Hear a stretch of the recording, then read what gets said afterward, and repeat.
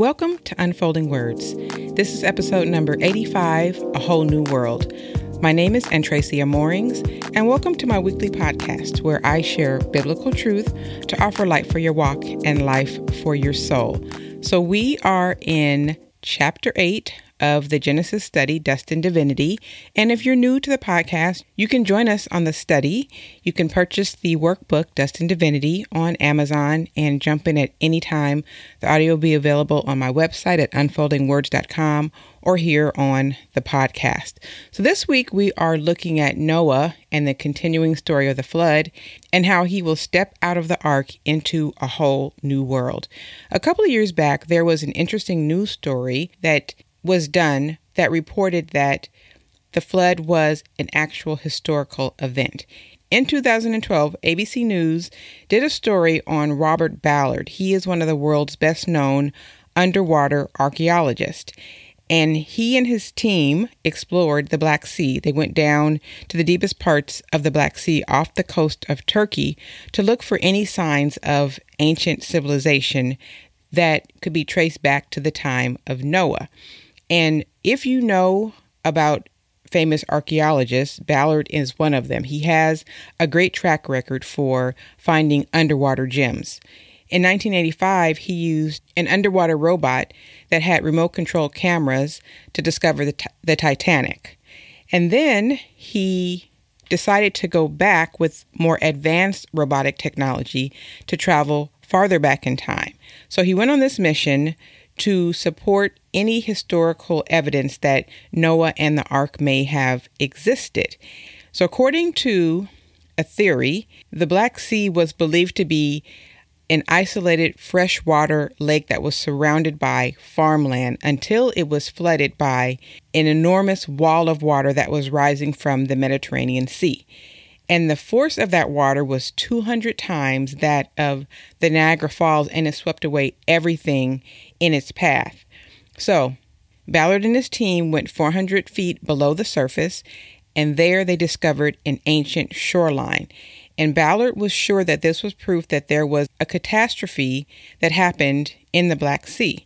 And using carbon dating, he found shells along the shoreline that were believed to be from the time of 5000 BC.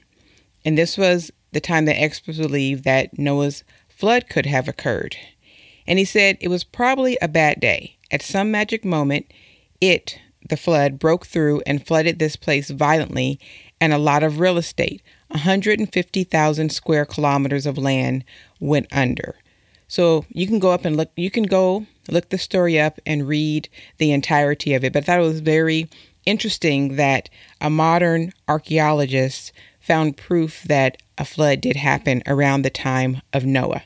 So when we look at the story of Noah, I asked you in the Bible study to look up the time references. So in chapter 7, in 7 days, Noah went into the ark, and then 40 days the rain came down, 150 days the water prevailed, and then starting in chapter 8, we get the timeline that for 40 days the water decreased. In 7 days, a dove was sent out, and then 7 days later, another dove was sent out. So from this timeline, we can see that there are 6 phases of the flood. This points right back to the beginning of Genesis, to the 6 days of creation. So we're seeing here that this is a parallel of the creation story, making it a recreation of the world. And Noah is essentially a new Adam. So notice all the details that mirror the creation story. God made a wind to pass over the earth just like he did in creation. And this is reminiscent of Genesis 1 and 2, where the Spirit of God moved upon the face of the waters. And then the waters abated by God's Spirit.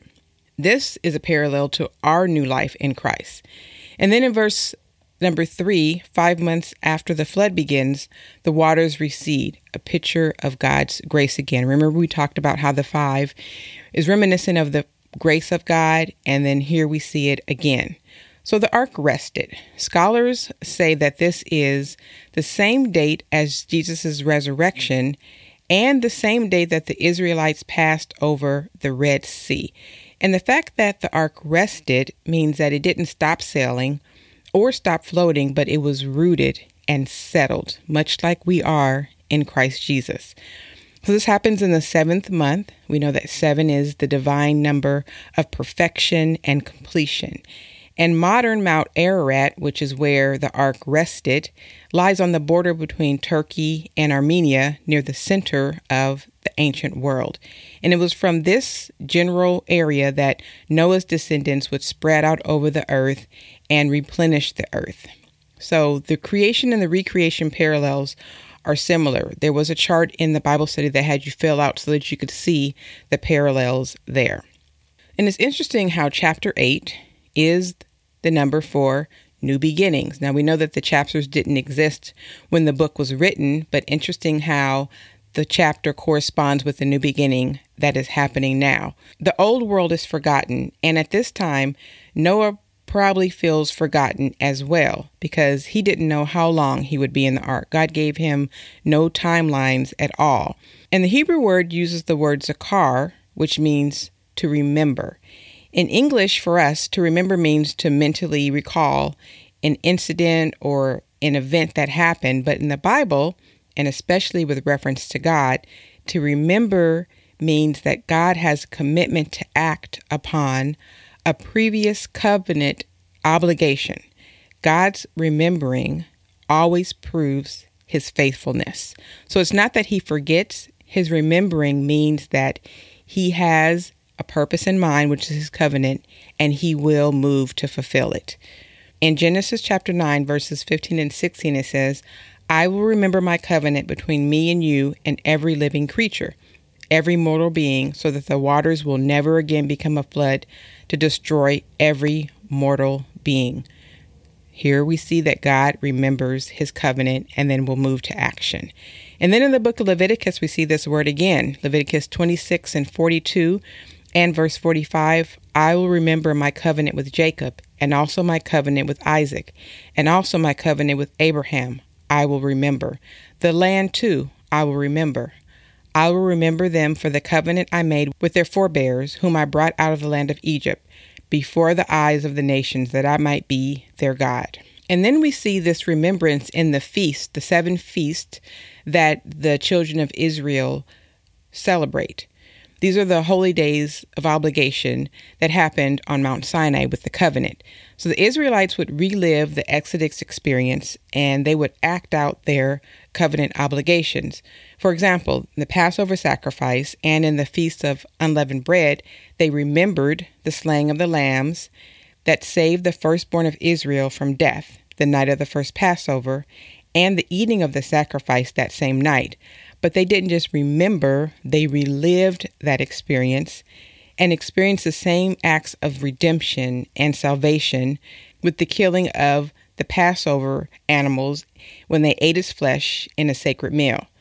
Now, God acts upon what he first promised Noah in Genesis chapter 6, when the word covenant was used for the first time in Scripture. Noah has done his part by being obedient and going into the ark and building it and doing all that God called him to do. And now God will fulfill his part of the covenant with Noah. So God showed that he remembered Noah by causing the waters to decrease and to recede. We see this in verses 1 through 3, where it says, "But God remembered Noah and all the beasts and all the livestock that were with him in the ark. And God made a wind blow over the earth, and the waters subsided.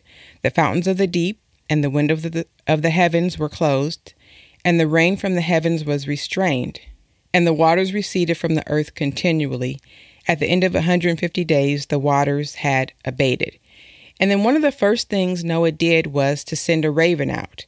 Finally, we see some action happening with regard to life outside of the ark. Birds are sent out as spies to survey the land for Noah. And let's see what kind of report they bring back. So in verse number 7, the raven was sent out, and he probably found some meat to eat or some floating carcasses of some sort, but no place to land. Thus, there was the to and fro that we see with the raven. So if you know anything about ravens can smell carcasses a far way off.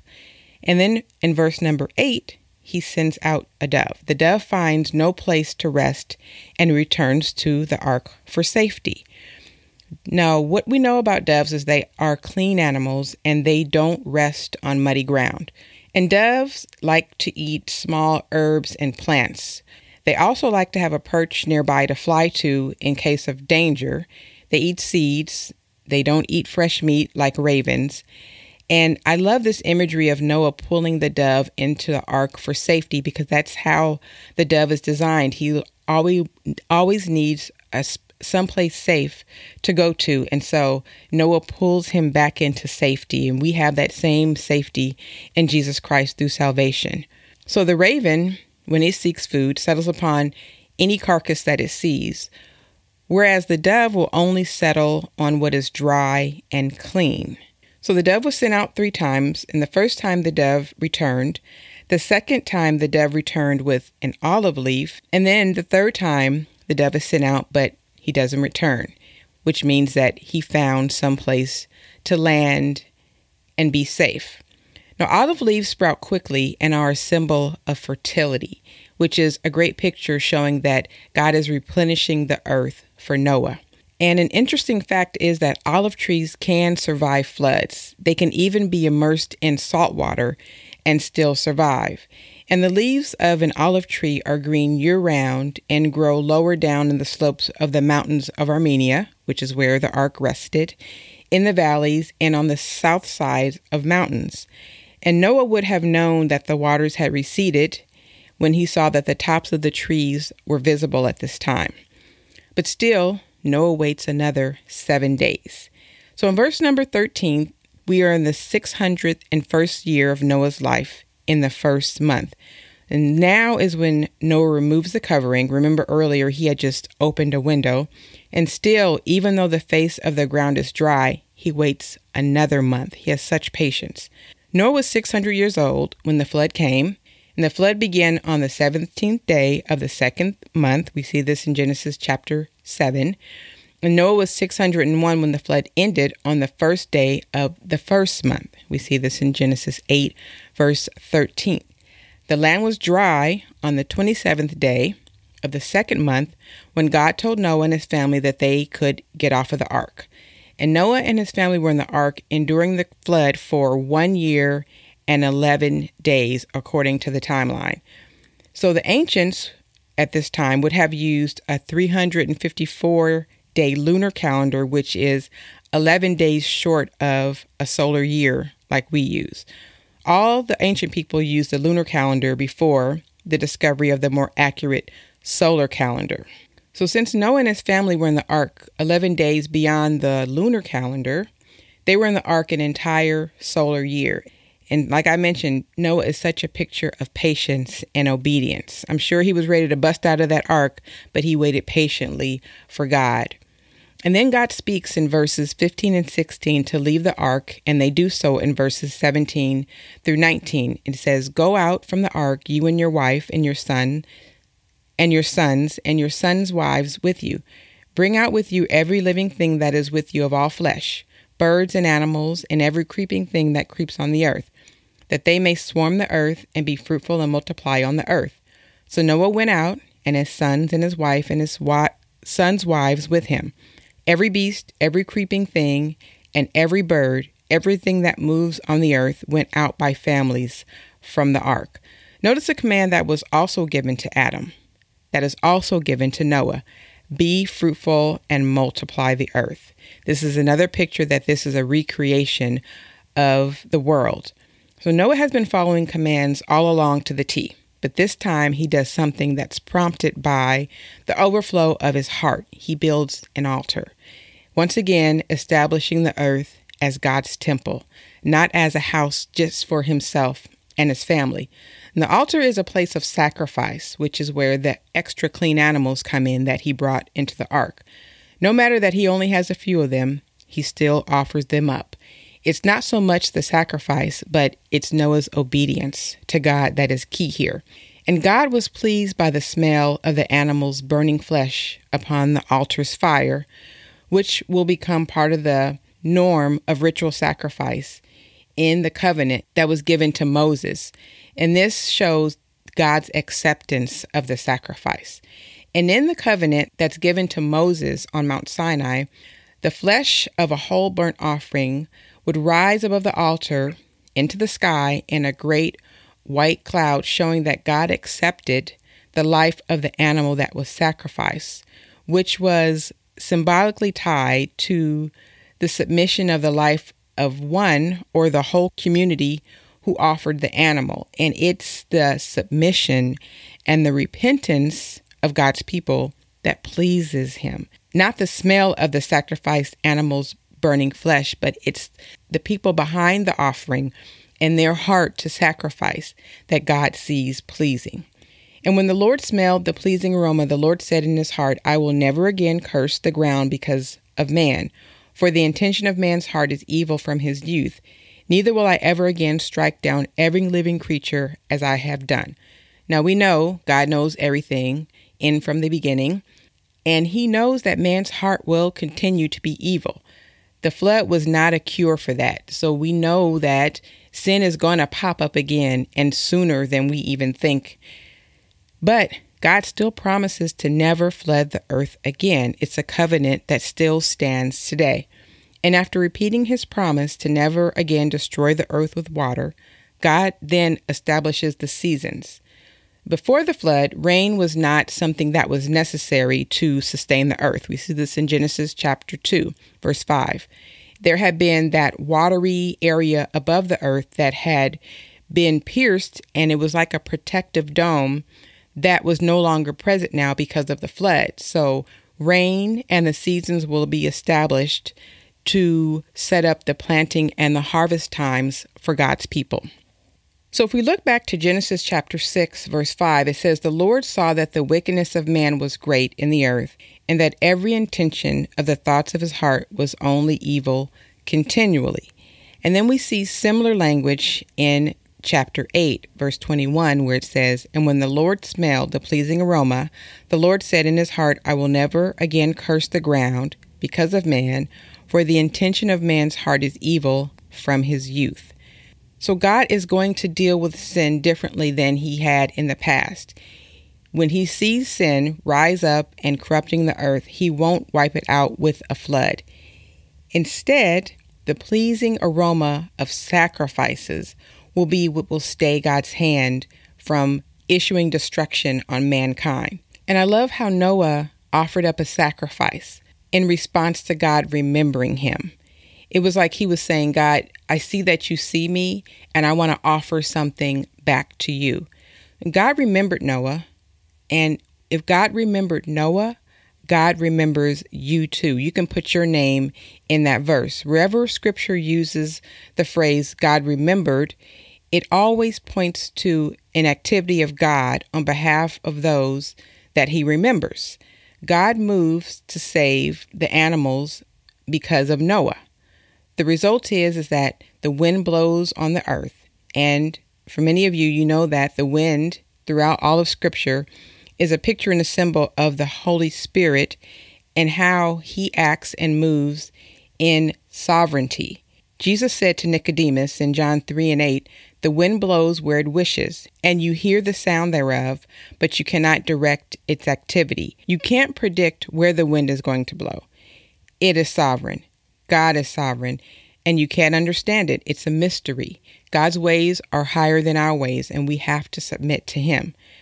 God remembers you and will move on your behalf. You have to remember this. I need to remember this. And God will send his Holy Spirit to move on your behalf. I pray that that's an encouragement for you today, something for you to hold on during this week. So that's a wrap up of chapter 8. Next week, we're going to move into chapter 9 and see what happens in this whole new world that God has created for Noah. Thank you so much for tuning in to Unfolding Words this week. I'll see you here next week. And until then, may God's word be a lamp to your feet and a light to your path. God bless you.